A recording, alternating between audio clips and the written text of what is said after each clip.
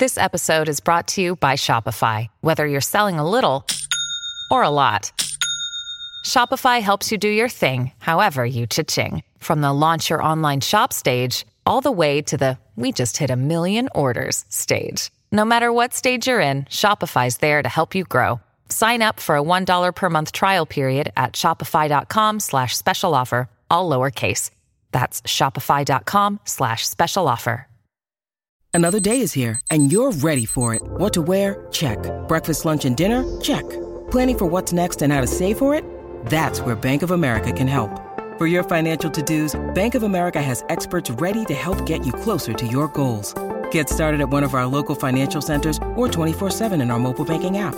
Find a location near you at bankofamerica.com/talktous. What would you like the power to do? Mobile banking requires downloading the app and is only available for select devices. Message and data rates may apply. Bank of America NA, member FDIC. Welcome to Fright Night. She just goes a little mad sometimes.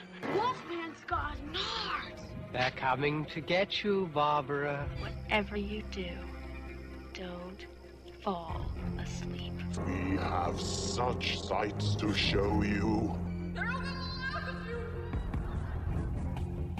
You're listening to the Jersey Ghouls. Hey everybody. What's up? And welcome back to... Oh wait. And welcome back to another episode with the Jersey Ghouls. We are continuing our Valentine's Day Red Flag Month. Mm-hmm. Because this time we got a couple of ladies you want to stay far away from. None of these girls are good news for a myriad of reasons. Red flags. Red flag again. Red for Hearts and Valentine's Day because these girls are danger. We're gonna cover Hellraiser 2022 and Hellraiser Part 2. Now the reason why we decided to do Hellraiser 2022 is because Hellraiser 1 is one of the only movies that we've actually covered twice already on Ye Old Jersey Ghouls. That is true. Yeah. So while I am not opposed to revisiting things from 5 years ago because we were a train wreck back then. I am confident that we did Hellraiser right. We had Joshua does cosplay for one. Joshua does cosplay, yeah. So I probably tortured you in making you watch a remake / reboot / whatever this is. The director himself and Barker himself both called it a reimagining. I don't know if that helps categorize it. Meh. So kind of a reboot, I guess. Kind of. I had read that it was an adaptation of The Hellbound Heart, which was Hellraiser, the movie, was an adaptation of. In preparation for this episode, I listened to the Hellbound Heart audiobook. It's only a few hours. It's a novella. For them to say that Hellraiser 2022 was a adaptation of the Hellbound Heart, okay, sure. So this one was directed by David Bruckner with the blessing and support of Clive Barker. That's cool. And I don't know. I mean, okay, I'm going to say this right off the bat. Please do. I don't know anything about BDSM scenes or fetish scenes or even LGBTQ related to fetishism and BDSM scenes. So I'm talking as one of the most vanilla people you'd ever want to know. So, sorry everybody, I can't, because like, I was reading an article and David Bruckner called the new Cenobites a direct reaction to modern fetishisms. And I was like, okay. And then he called Riley, the main character in this film, and a girl who personally I think is red flags abound too. Right. Just gonna throw this out there. He called her a new take on society's unhealthy dependencies on, quote, shiny things. And I was like, none of what he's saying, like, matches what I watched. Yeah. And, again, like, I do think Riley is an interesting take on a modern, what's the new generation? Not the millennials, the zennials, I guess? Whatever the fuck we're calling the really young kids now. Yeah, sure. Because she was just a hard no for me. You want to talk about a girl you do not want to get into a tussle, tangled relationship with, because this girl was a hot train wreck of a human being. And maybe that was the point, right? Like, I get what they were saying about her addiction and blah, blah, blah. But I'm going to say she was not a character who I wanted to root for in any way, shape, or form. Right. Now, I will say that Jamie Clayton as Pinhead was interesting. I like a trans actor playing Pinhead. I think everybody who's got their panties all in a wad about it, needs to simmer down. Well, and also, I mean, if we're gonna touch on the adaptation, the Pinhead character, the priest, it was a gender fluid character. It was both male and female. So because Clive Barker was in that scene and has evolved through as in my opinion, a pioneer LGBTQ voice and queer voice in horror. And I mean, honestly, Pinhead was never meant to be the face of this franchise. No. But he became so popular that he is. So in The Hellbound Heart, the novella, Pinhead, or the priest, is a gender fluid character, both male and female. So it kind of makes perfect sense that we finally get a more gender fluid Pinhead. And again, Pinhead wasn't even supposed to be the face of this franchise. Not at all. But due to the popularity of him, he became that way. Doug Bradley became, you know, the iconic. When you think of Hellraiser, sure, you might think of the box, but the first thing you think of is Pinhead. Correct. And I think that is one of the things that this film does very, very, very well, is the new Pinhead, the priestess, whatever they refer to that character as, because I think that it is an incredibly interesting take on the Cenobites and on Pinhead. And I found an article that I'm absolutely in love with by Lee David Elliott Cray, a trans writer, called From Queer View, and it's called Enough is a Myth, Kink, Consent, and Trans Representation in Hellraiser. And some of the interesting things that they say in this is that, number one, it's refreshing to see a non-normative, sensual character portrayed by a transgendered actor in a non-villainous role. So at first I was like, non-villainous? Yeah. And then I was like, yeah, they are not. The Cenobites and Pinhead are not the villains in these films. I have that note in both Hellraiser 2022 and Hellraiser Part 2. And the original series, Yeah, the Cenobites they're not the central villain. They're not portrayed in fact, as the central in none villain. of these films are they the central villain. And they have no real agency. They are only there to be like a mirror of the consequences of our own actions, our own hedonism, our own, you know, evils, if you will. And really, like, I love that they are there only to show us like the options of our choices. And I like that they're not really characters because they act only based on how we act. Right. So they can't be because at first I was like, well, of course they're villains, and then I was like, no, they're absolutely right. These are not show villains. Up because they're called by the person. Yeah. You know, they show up because they're told to. Mm-hmm. They are essentially, you're right, they are reactive to our actions. Mm-hmm. They're villainous because things that they do are very extreme. And that's, to me, an interesting critique of the problems with society not accepting fetishism, not accepting extremes. If this is where you get your jollies, good on you. You know? I'm talking more to the extremes of like tearing your flesh. Oh away. Yeah, that's fair. Like, but Frank sought that, right? I mean, and so did Voight. Now, Voight and Frank were interesting because Voight was such a fucking trope to me.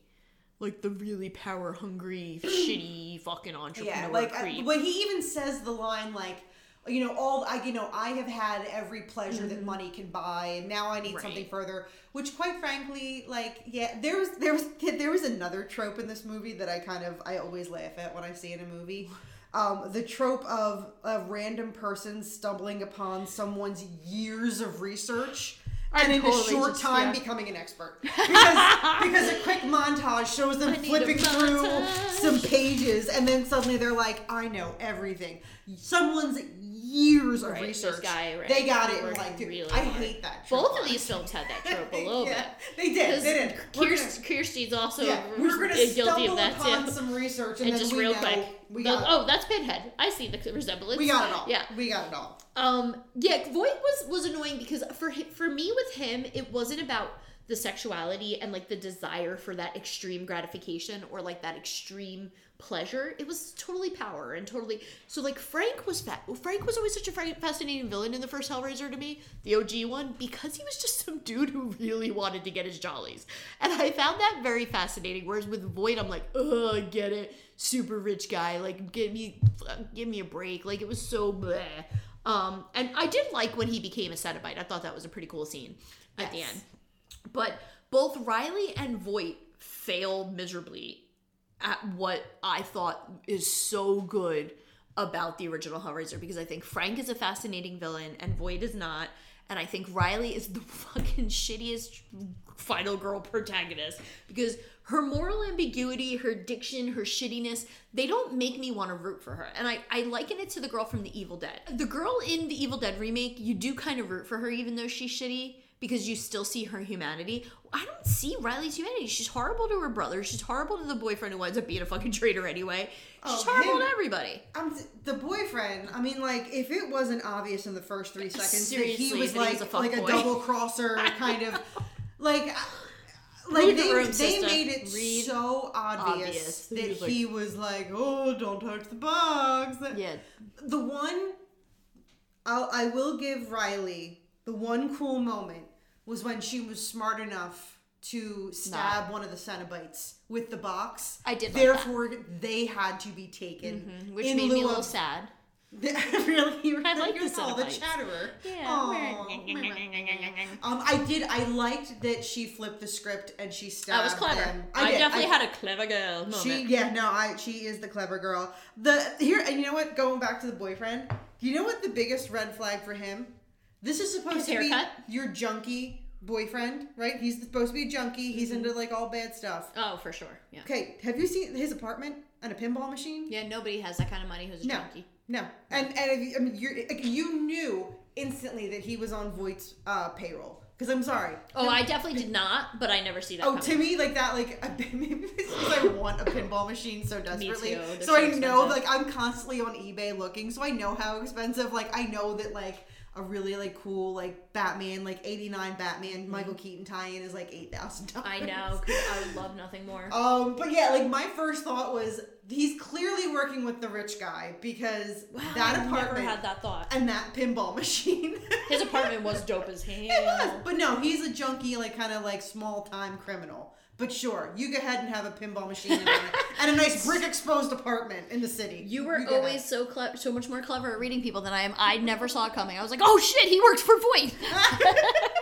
I just thought maybe like, he was a pinball collector. Also, like, so the whole Le Marchand box or whatever it's called. The puzzle box. They talk about it being like so hard to solve. But everybody Tom, Dick, and Harry they just the know lament configuration. That's what it's called. Like they know that they just like rub their little thumb on the circle, give a little. I gotta tell you, if the girl who's coked out and cracked out can solve the box in 10 seconds, y'all need to get. You know what? I'm gonna call bullshit on the Cenobites here. Because they want me to solve the box. Listen, give me a Rubik's Cube, then you'll never have the Leviathan ever be fucked with by anybody, okay? Like, no, you make it literally like, chick, chick, chick, it's like 3 clicks and you're there. And you solved it. Yeah, like, is it really that hard? It's like the puzzles you give to kids that are like 3 big giant pieces, that's what I liken it to.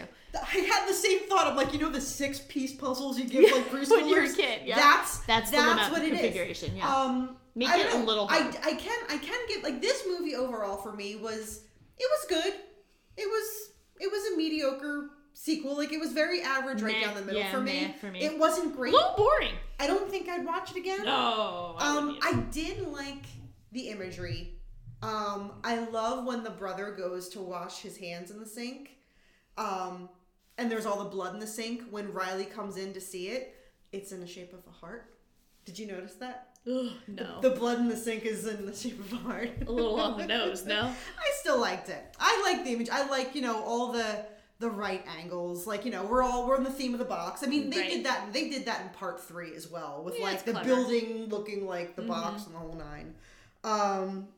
But yeah, like I don't know. I liked the Cenobites way more because as it happens in so many of these sequels, the more sequels you get, kind of like the goofier you get. So it was refreshing to see scary Cenobites again. I mean, it happened with Nightmare on Elm Street. It got goofy and then we had New Nightmare. Yeah. It happened in the Child's Play series. It got goofy and then we got the last 2 Child Play movies, which, the Cult of Chucky, it became scary again. So I like that we brought the Cenobites back to a more horrific, like, we don't have the one that's got like spitting CDs out of his mouth and stuff like that. I like that we got more of a I say a more graphic Cenobite, but I don't mean that in a negative way. I mean that in like the most positive way. And I liked, if they're supposed to represent like some hedonistic seeking of ultimate pleasure, I thought they do a good job of each character had its own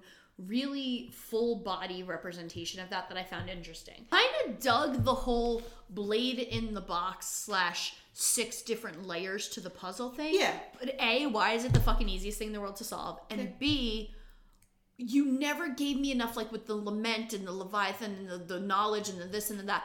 Those were cool. And again, like that montage wasn't nearly enough. I feel like you could do a whole movie just on all that. Right. So it's like you I think they bit off more than they can chew there because it was a cool concept. It just, they never fully flushed it out, which is to me the biggest part of this fucking whole movie because Riley's a shitty mess. They never flush out the relationships of anybody in this movie. Like, even with the boyfriend, like, and again, yay for like a LGBTQ representation in a film, but I didn't really, like, I liked the relationship between the couple, but I'm supposed to just naturally be okay with Riley and the boyfriend being super close. Like, you've never established any of these relationships, like the brother's boyfriend. Yeah. I don't know. I just feel like this movie failed at, it came up with some cool concepts and then didn't deliver. And even the house itself was such a cool concept that he built this whole house to be a trap for the Cenobites. But we never got, like, it never went anywhere. I want more of that story. Oh my god, yeah, there was so much cool shit that never went anywhere. I did find it funny that at the end,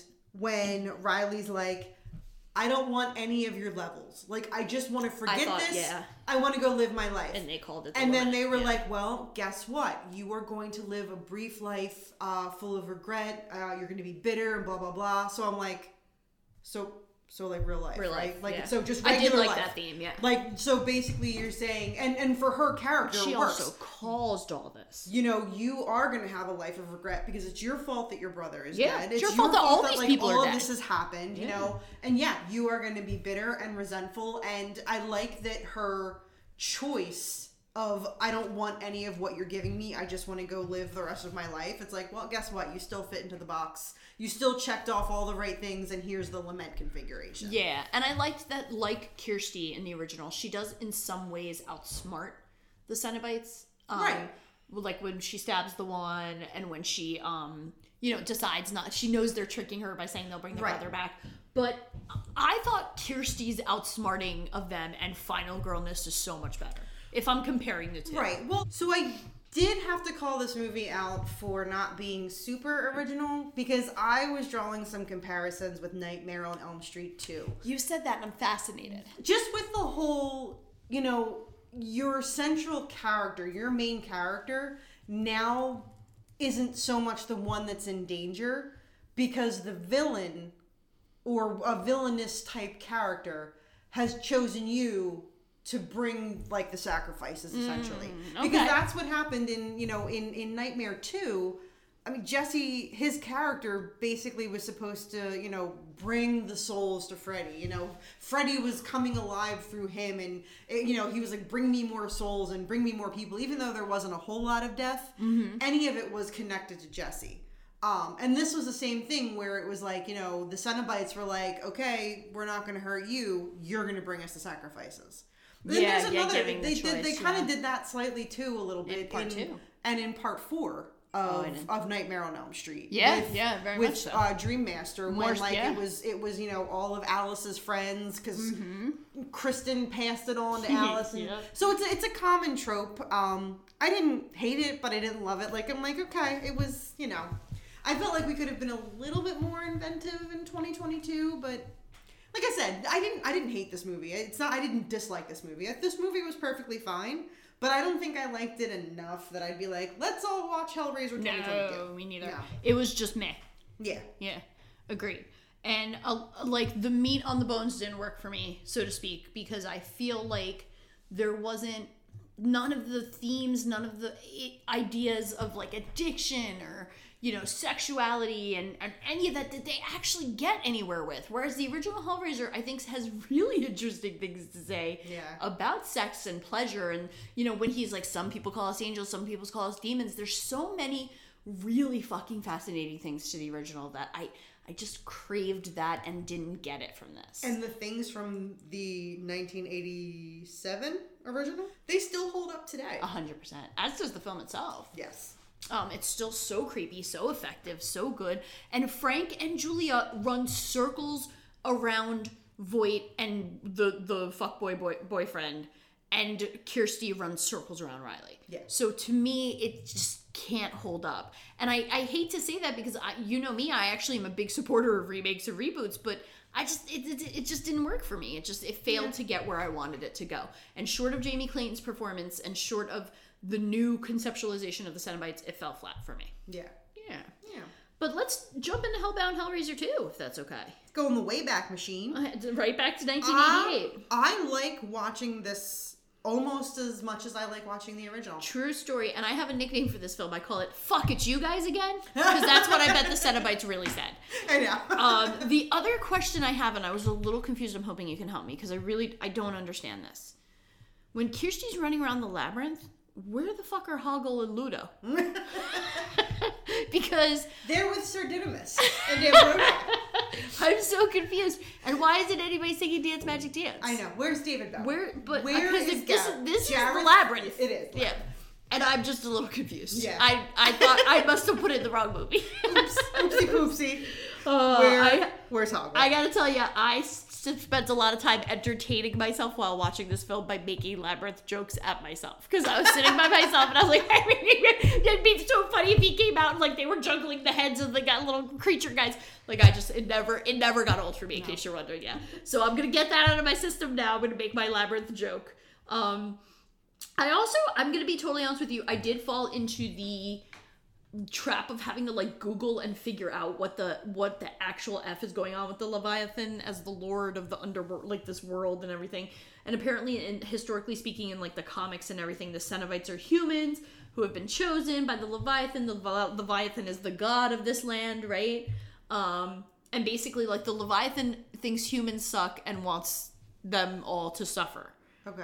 But there are apparently worthy people, presumably for their love of pain and pleasure. So I had a really hard time following and researching the mythology of the Leviathan and this whole thing. But I will say that the story of the director of the film I thought was pretty interesting. Tony Randall is the director. He worked with Clive on the original. He was like an understudy to Clive. Clive said he was too busy to do this one. He thought it was like moving too quick. The original writer of this film was Michael McDowell, who you might know is the writer of Beetlejuice, that's right. And he was going to write the film, and weirdly his partner died suddenly. And so he tapped out of this project, and that's how they got the Peter Atkins version that we have today. Peter Atkins, writer of the Wishmaster movies. Ooh. Yeah, so so there is a little bit of an interesting history as far as that goes. I think Randall does a good job, though. I think this movie really goes smoothly into the next day. I was thinking, yeah, and this movie I think is very well paced because agreed. It's one of those things where I did check, like I was watching this at work and I'm eating lunch and I need to check to see if it's time to go back to work and how much time is left. And really from where they were in the movie, like it moves very, very quickly. I like that right away we get the Pinhead origin. I love that brief moment where we see the human get turned into Pinhead. I like the special effects of the human getting turned into Spinhead. Spinhead would be fun. He was in part 8. He must have been. And I like the whole thing with Julia, with her coming back through the mattress. Because she's a slut. In the book, The Hellbound Heart. So let me start with, in the original Hellraiser, Larry's blood brings Frank back. In the book, it's Larry's blood and Frank's jisms that mix together and bring him back, which makes more sense. But I also understand why in the original Hellraiser we probably logistically that was a nightmare. We can't put the jasms in the original Hellraiser. No, there was enough of Frank's jasms to begin with. But no, so the blood is what I like is after Julia comes out of the mattress and she kills the first guy, she's like, help me. and the doctor just like basically kicks over the mattress because she's got to get back in the blood. So I really like that. Ooh, when she's like... But also the like effects of those bodies work for me every time too. They do. I Julia, I said it must be like being like living with a toddler who's just always sticky. And it's always just like, don't touch that. That's why you wrap her up. You gotta, that's why he was like, I did like she got it everywhere. She really did. She did get it everywhere. I did like the Bride of Frankenstein imagery of her being all wrapped up in the bandages and the dress. She was so spooky. She was spooky. She's so scary in her human form, so in her, like, whatever the word is, like dead form. Ugh, she's so terrifying. That actress cheers on her because she plays such a good wicked stepmother. It's and I love when she even references the fairy tales. Like, I just think it's so self-aware in that way. She is so spooky. I hate when they're in that form because Frank is so scary when he's like that too. It's so effective for me. I love her. And I love that she uses sexuality as a weapon. It's funny, I was reading this one critique, and I feel bad that I don't have the name of it, but the woman was like, really, this film should be called The Downfall of a Woman Who Would Do Anything for a Really Good Fuck. And I was like, man, that's so profound yet interesting, because Julia is that in the first movie, but then she really evolves in this one into a very good villain. And she gets her revenge on Frank, which makes me happy because fuck him, he deserved it.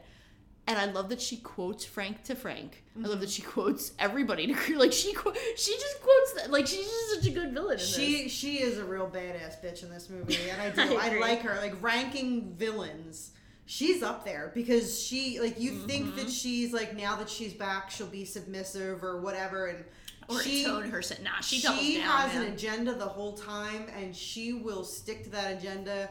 And sure, doctor, we can make out. Bring me bodies. Yeah, she uses her sexuality as a weapon. Yeah, I love that. And that doctor is such a friggin' creep. Like, and were institutions that bad in the 80s still? I didn't know. Like, I was so uncomfortable. I hate seeing, like, creepy mental institutions because I'm always like, me. But I couldn't know. And the dude, the other doctor guy who gets killed, I laughed because I was like, huh. Turns out he's a throwaway character, huh? Oh, yeah. I was like, oh, a new love interest for Kirsten. That's what I thought. Nope. Bye. No. Which, you know what? Good. You know what? Because she doesn't need a love interest. No. It is not a necessity in the I like story. that Steve's not in this. I like that she very much... And I didn't love her taking care of Tina... whatever her name was, Tiffany. She was such a token, like, I thought that was kind of weird that like suddenly they were both in the labyrinth, and Kirsty's like, "Come with me, and we'll be together forever." Right? Like, what are you really? gonna do? You don't know. Like, what are you gonna fix her? Yeah. Good luck. What are you doing? Like, wait up. Also, I love the Cenobites and their morality, and this works both in the remake from 2022 and in this one, where, like, when she opens the box, they're like, we don't need you. We're after the people who did this for the reasons.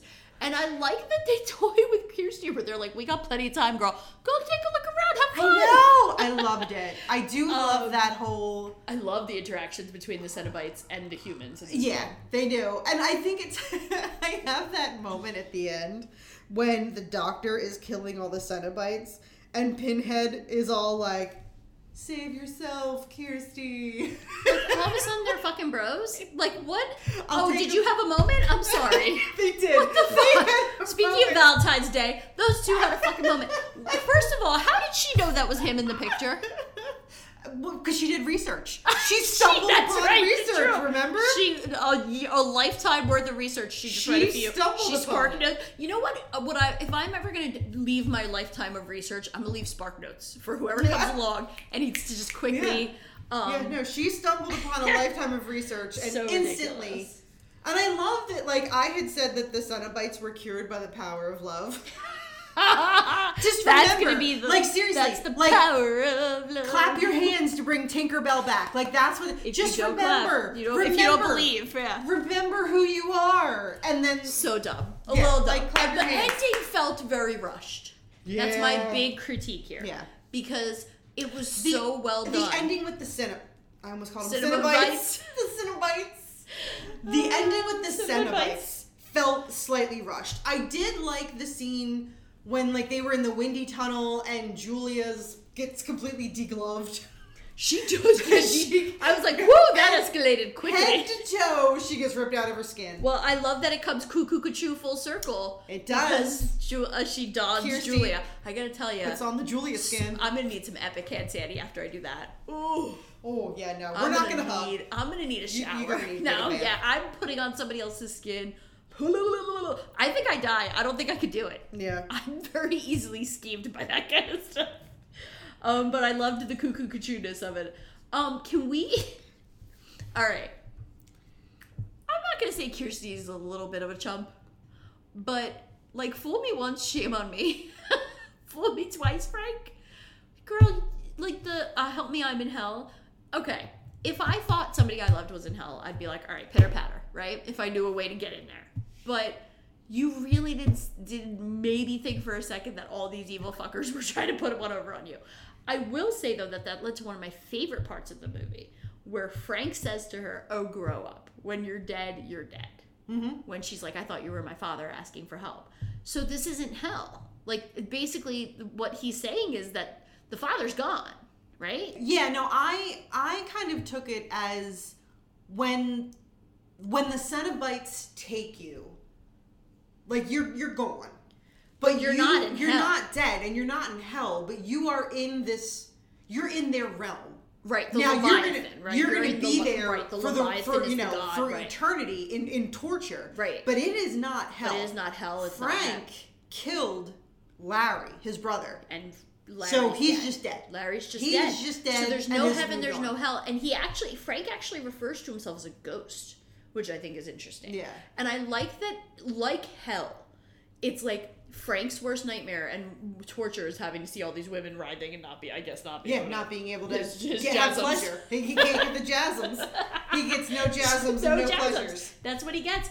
I would have liked to have seen more people. Like, when Tiffany went into the carnival thing, yeah, I was like, what's happening here, girl? Like, what? Like, so she saw herself in the womb? I was so confused. That got a little trippy for me. It did. And I didn't quite know where we were supposed to take from that. There was no development of that character in any meaningful way. No. So that was a flaw for me. Because I really wanted to be like, all right, this is her hell because... Like, she's not talking because her mom was mean. I'm so confused. Like, no. There was something happened that her mother brought her to the doctor. And the doctor saw the potential in her to solve the box. So the doctor kept her and killed the mother. Oh, shit. You got that from that? She saw her mother die. Remember when, like, you see the mother and then the glove with the black hand? Yeah, but I was... And I took that as the doctor killed the mother right in front of her. Brilliant. And that's why she stopped talking. Because she was traumatized. Wow. Yeah. See? It all comes back to trauma. Yeah. Wow, that's... Okay, see, I didn't get that. I must have missed... I watched the whole thing. That's what I got. There's a baby, there's a dead, and then he was doing, like, brain surgeries. I was so confused. Thank you for clarifying that for me. My biggest gripe with this movie, at one part toward the end, Kirsty was like super confused about the box being a puzzle. Yeah. You know? Really, Kirsty? Like, really? like, because Tiffany was solving it or something, and she was like, "It's a puzzle. You can solve it. It's a puzzle." I'm like, didn't you fucking call it a puzzle box like 15 minutes ago? Didn't you solve it originally? Yeah, why are you suddenly she was super confused about it being a puzzle. She's traumatized. She was traumatized. There is some trauma. She's trauma blocking her memories. So this led me to a fun question. What is your torture in the Leviathan? What is the thing that would drive you the crap? I know mine. It's so easy. It would be like food that I can't reach. Like, it would be like a taco and a pizza and like a Reese's peanut butter cup, and I would just be super hungry and just have to like stand there and like every time I reach for it, it pulls away. Oh no! That would be my Leviathan hell. My Leviathan hell would be being in a room with my dog, but every time I try to get near my dog, he barks at me like he doesn't know me. Like I'm a stranger. Like stranger that would be danger. Terrible, yeah. And it would just be like, because my dog, if he doesn't know you, like he'll like gnash teeth. Like he can be scary. He can be scary. Good thing Dudley loves me. So yeah, that would be mine. That I am alone in the room with Dudley, and he reacts to me like I'm a stranger. And no, my real hell would be that, God forbid something happened to the girls, but I didn't even want to think that out loud. Oh but, yeah, no. Yeah, so it was much more fun to do the food do the donuts. Yeah, do the donuts. Just so hungry. agree. You know what? Here's my real answer. Be like, here's that I'd like. They'd be like, Jackie, what do you want? I'd be like, I want Cinnabites. And Cenobites keep coming. And I'm like, no, Cinnabites. Cinnamon bites. Cinnamon buns. And like, just more and more Cinnabites keep Yeah. coming. And I'm like, I want Cinnabon. I want a Cinnabon. Extra frosting. Cinnabon. Some people call it Cinnabon. Yeah. No, and just frosting on the side. And just Pinhead and the Chatterer and all the Cinnabites keep coming. There's my hell room. No, is my all I hell want would is be delicious, they eat the food. I want a delicious cinnamon treat. And instead I just you get Cinnabites. Which is there's a big difference between the two for those of you out there in the world who might not know the difference. So funny. Yeah, I was thinking about that. I was like, what would my torture room be? I would definitely have to do with food because that's what literally drives me. And then I was also thinking about again, like getting caught up in the mythology of all this because I'm like, well, if there's no heaven and hell in this, so in this world where this exists, there's no heaven and hell. No, I feel like there is, but I just feel like there's also this realm. Because, like, when people die regularly, it's not like they're going to this Leviathan world. No, right. So, like, I think there's heaven and hell, but then those that fuck around and find out with this goddamn box, do fuck around and find out. They're going to this Leviathan realm. And I think the real, lesson I learned from both of these films is don't fuck around with puzzles and find out. Because nothing good's going to come of it. Mm-mm. No. Which is why I'm glad I've never solved a Rubik's Cube. Maybe that's what happens when you solve the Rubik's Cube. No. What do I know? I've never done it. AJ can solve a Rubik's Cube in like... Is he one of those like I can do it in 5 seconds? Yeah, he can do it in 5 seconds. Yeah. Apparently, it's just like a pattern. He told me that his like senior thesis was based on Rubik's Cubes, and I forget what it was, but like basically like the mathematical pattern to solve. Yeah, one of my friends who's a mathematician also says that there's just a pattern. Yeah, there's a formula, I guess. Yeah, for lack of absolutely is. But I don't know. I think overall, and again, I'm gonna be in the same boat that you are with not being. I'm very ignorant of like the BDSM community and things like that. Yeah. But I would say what they all say, Jackie. My blanket statement for all these movies is it's all about pleasure and pain. But I'm not seeing a lot of happy faces. No, there's a lot of screaming. That is so true. I'm not seeing a lot of pleasure. I'm seeing except when Frank's around and Frank giving somebody a good ride. Yeah. But again, and this is to tie back to our Valentine's Day theme. Be careful, the guy who is a great F, but is really bad for you. Like Julia learned that lesson the hard way. He stabbed her. Like, what happened to you, girl? You cheated on the nice guy. You bought him back from the dead. You killed for him. Listen, I get it. That's a solid. You looked like you want to talk about look like you were having fun. You gotta be careful for the woman that wants revenge. Oh, the scorned woman. Right? Oh, there you go. Yeah, the scorned woman. Like you don't want to get in her way, because she has got drive. She'll use you. The doctor learned the hard way. That's right. Now he's a cinnamon bite. Also, did you enjoy the giant penis that was on his head? Because I didn't notice it at first. I didn't notice it either. And at first, it really wasn't. It was just kind of like this claw. But then toward the end, when he was starting to, I guess, die or whatever, the little claw thing started to swell. And it was a penis? It is 1,000% a penis. Oh my God, like, you have to go back. It is 100%. Or is this like a Rorschach thing where you just thought it was a penis? Because it looked like a claw from like the machine. It did, and then when it started to swell, it's stop using the word swell. It's really making me uncomfortable. It was engorged. It got really girthy. Happy Valentine's Day, my love. Please don't talk about the swelling of it anymore. No, all these. Speaking of Happy Valentine's Day, Riley, Trevor, Voight, bad news. Put the poor little kid with the who's awkward and wears a tank top to a fancy party at the beginning. He doesn't know what happened in Hellraiser. All of these people fall victim because they're like, I'm going to take a shot at love. And look what happens. Mm-hmm. So this Valentine's Day, everybody, just remember. Say no to cinnamon bites. Say no to puzzle boxes. Say no to all the boxes. Just be safe. At this point in life. If your junkie boyfriend has a pinball machine. Say no. You break it up because there is some shit you don't know about. The recovering addicts are. I'm sorry, but be careful because they're just gonna replace one addiction with another. Yeah, Riley. Be careful for the scorned woman. Yeah. Be careful for the doctor, the mad scientist type. Yeah. Probably from World War II. That's what I was thinking about him. I did the math. It adds up. Be careful for the young doctor who's the Although he was delightful. I guess he didn't really do anything wrong. He was trying to help her because he believed her. He was another one that, like, stumbled upon the research. He did. He figured it out too. Yeah, I guess he was all right. He's the one guy I'd be all right with the listeners, taking a chance with. Yeah. Although I think it'd be boring after a while. But beware the good lover who is always looking for his next good romp. Let's wrap up by saying, wrap it up. Be careful. We hope you guys have enjoyed this episode. Whether or not you are celebrating Valentine's Day with friends, with family, with a loved one. Or saying fuck you to Valentine's Day. It's a fucking corporate bullshit holiday. Right up your ass, Hallmark. Yep. However you spend this month. I literally just thought you said right up your asshole, Mark. And I was like, who the fuck is Mark?